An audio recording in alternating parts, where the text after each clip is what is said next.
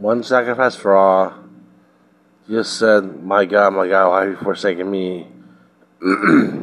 Before he gasped his last. So that wasn't the sacrifice. So what is the sacrifice?